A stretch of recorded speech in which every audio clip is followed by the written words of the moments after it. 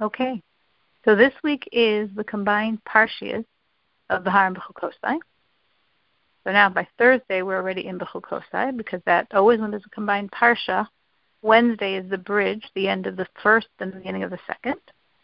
The beginning of Bechukotai is beautiful brachas. That was yesterday, Wednesday, and we continue with the end of the brachas, and then we go into curses. There are twice in the Torah that we have this oath, covenant with God and the Jewish people, sealed by all of these curses, warnings, what will happen if we sin and do not repent. And we read them very deliberately. The Bechukotai is always read in conjunction to the holiday of Shavuos, that when we re-accept the Torah, we re-accept it with the echoing, resonating words of all of these warnings.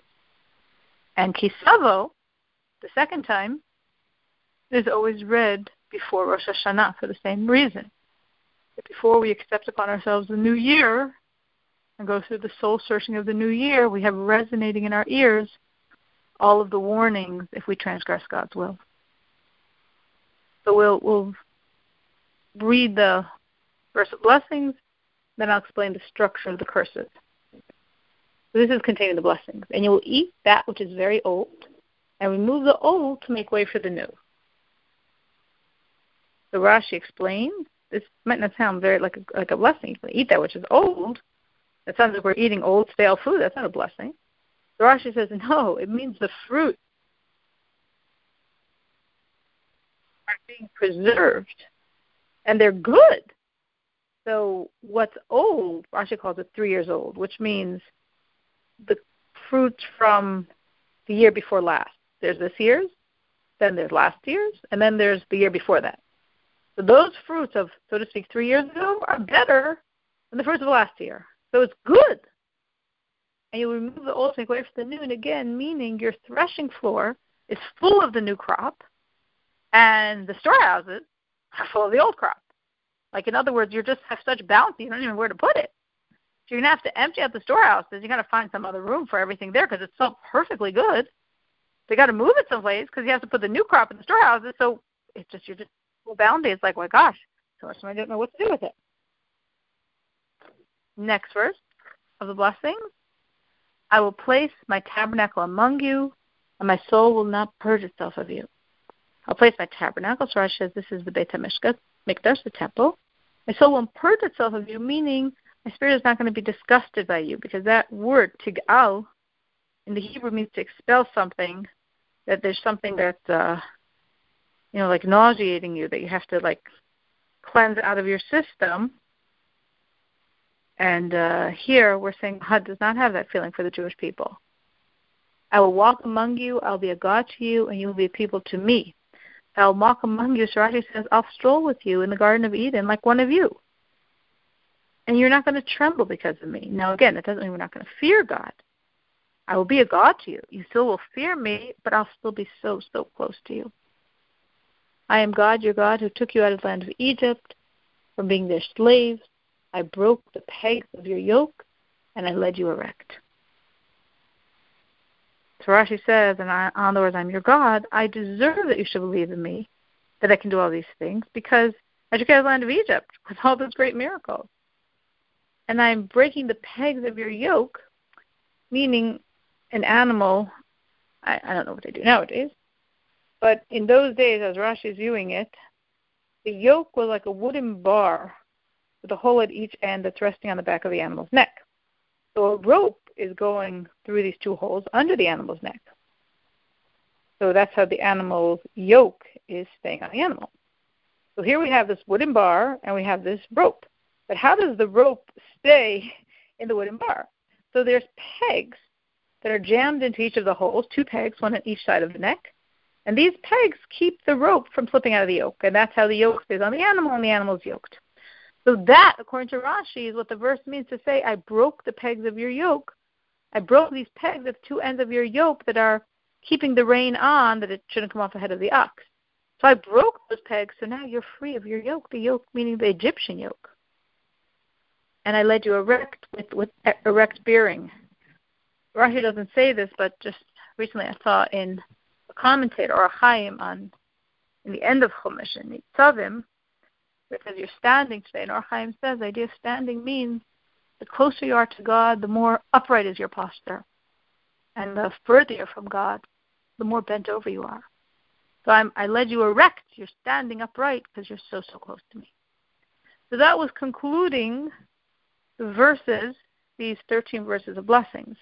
Now, but if you don't listen to me, what's going to happen?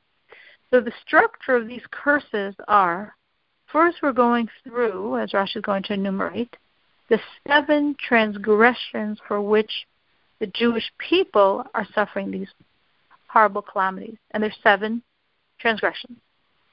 And since the Jews sinned with these 7 transgressions, they need to repent. If they don't repent, there's 7 consequences they're going to have.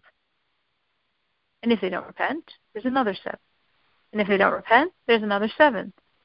Therefore, there are 49 curses here, 7 sets of 7, for these 7 transgressions if they keep on not repenting. Obviously, the purpose of the punishment is to bring us to repent, to bring us back to be even closer to God than we ever were before. God's desire isn't to punish us. God's desire is for us to remove the evil inside ourselves that we've created in the world. But if we don't, He keeps reminding us. So, but if you will not listen to me and will not perform all of these commandments, Rashi says, if you will not listen to me, this is referring to the first transgression, which is to be laboring in Torah, to know the exposition of written Torah by the stages. So Rashi says, well, maybe you think that it means you're not doing the commandments. How do we know that this means Torah, not the commandments? Because the verse continues, and you'll not perform. The verse has 2 phrases. But if you won't listen to me, which Rashi is saying means Torah study, is not perform all these commandments. So obviously the second phrase, if you'll not perform all the commandments, means you're not doing the commandments. As exactly that's what the verse is saying. So then what's the first half saying? If you won't listen to me, it means you're not laboring in Torah. So why does the verse say to me? But if you will not listen to me, why don't you say if you don't listen? So that's implying that we're talking here about someone who is deliberately rebelling against God.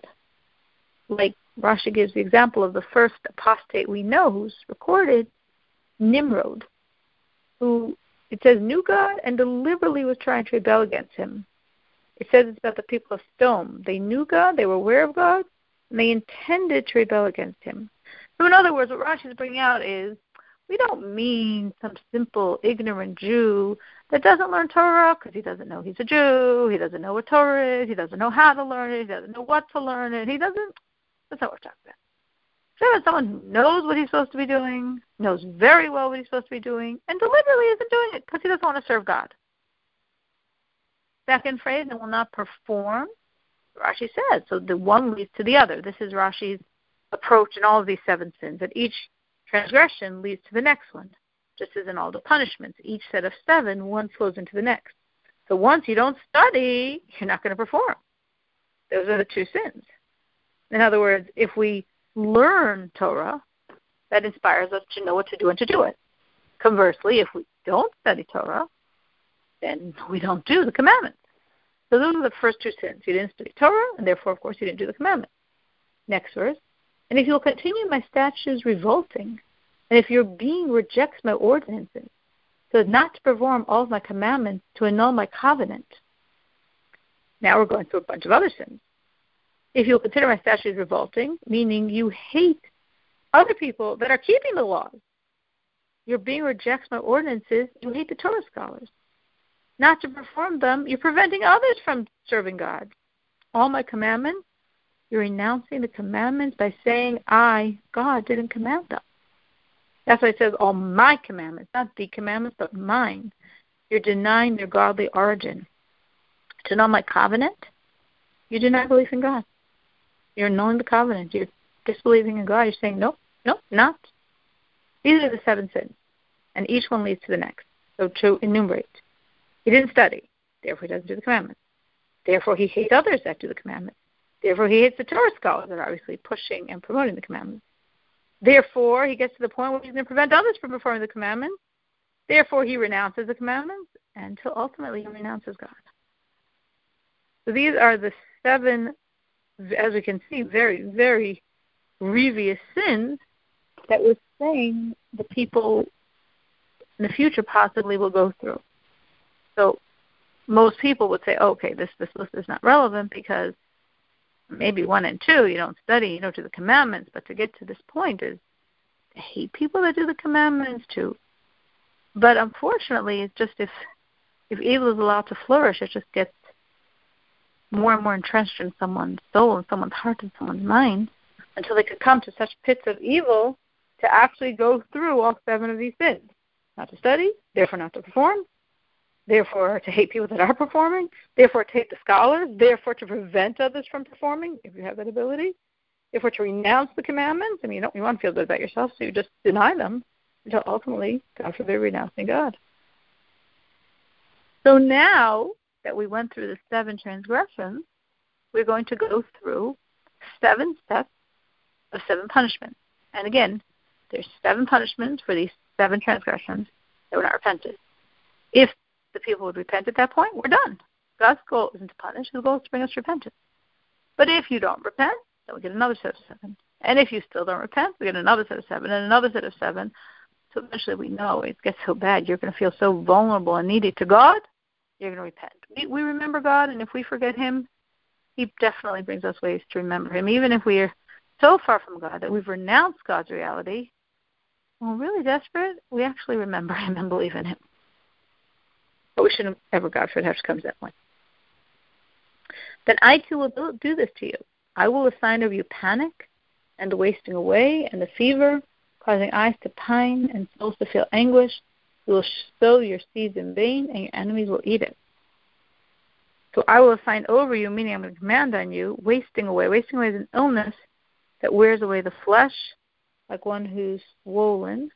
And after the swelling goes down, your face is all like sullen from the sagging flesh. A fever is an illness that inflames the body, that heats it and makes it burn, causing eyes to pine and souls to feel anguish, meaning your eyes are looking and pining to see that you're going to be cured, but you're not going to be cured. And your family feels anguish at your death because they know you're not going to be cured. You'll sow your seeds in vain, meaning on a literal level, you're going to take the grains, you're going to put them in the ground, and nothing's going to grow. And if something does grow, your enemies are going to come and eat them. They're going to put you under siege, and they're going to be outside eating the produce that you planted. And I will direct my face against you. You'll be struck down before your enemies.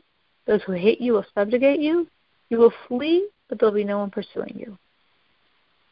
I'll direct the face means my attention. I'm going to turn away from all the other concerns to harm you. In other words, previously by the blessing, we spoke of how God turns away from, so to speak, from all those other concerns to bless us, to be with us. And now, of course, in the opposite. Those who hate you will subjugate you, meaning they're going to rule over you. And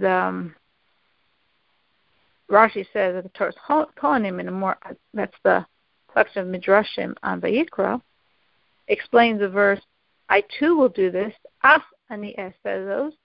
Af in Hebrew means anger. That, so to speak, whatever God's saying, He's saying from anger. And I will assign over you. In other words, what we're doing now is going back over this verse and the verse before it, 16 and 17, and explaining it on this midrashic level. I will assign over you, the plagues will visit you, one after the other. As soon as you have one there, another one's going to come visiting. You're never going to get a break. Panic, that's a plague that panics the people because it's heralding their death. The wasting away, so Rashi says, there's a person who could be sick and bedridden, but his flesh is okay.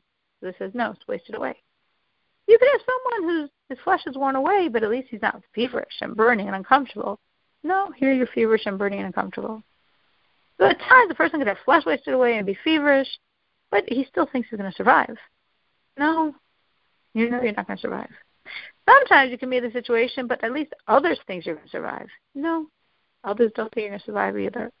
So your flesh is wasted away and you're burning up, totally pained, and you have the pain of knowing you're not going to make it, and you have the pain that everyone around you knows you're not going to make it. You're going to sow your seed in vain. So we have a question, because on one hand the verse said you're sowing it in vain, which means nothing grew. And then the verse said your enemies eat it. How could they eat it if nothing grew? So the Midrash says you're going to sow it, and it's not going to sprout. The next year, your enemies are going to come and put you in siege, and that's when it sprouts. The enemies, you're in siege, starving inside the city because you don't have any food from last year because nothing grew. And the enemies in the meanwhile are constantly outside eating the food that you planted last year that is growing this year. Or another way of understanding sowing your seeds in vain, this means your children. Because you're going to toil with the children, you're going to raise them, but then the punishment for the sin is going to come and annihilate them. I'll direct my face, just like as I said about the good, that when Jews keep the commandments, God's turning to them and focusing on them. So too with the evil, God's going to focus on us. In other words, God's turning, and I mean, obviously God, it's not like he's limited and he could be focusing on, and is focusing on, billions and billions and billions of things simultaneously. Billions is the wrong word. Infinity. Every aspect of infinity God is focusing on. This means, so to speak, this extra attention to punish you. You'll be struck down before your enemies, so the epidemic's going to kill you when you're inside the walls of the besieged cities, while the enemies are surrounding you on the outside. The enemies are trying to kill you, and in the meanwhile, you yourselves are dying from the plague.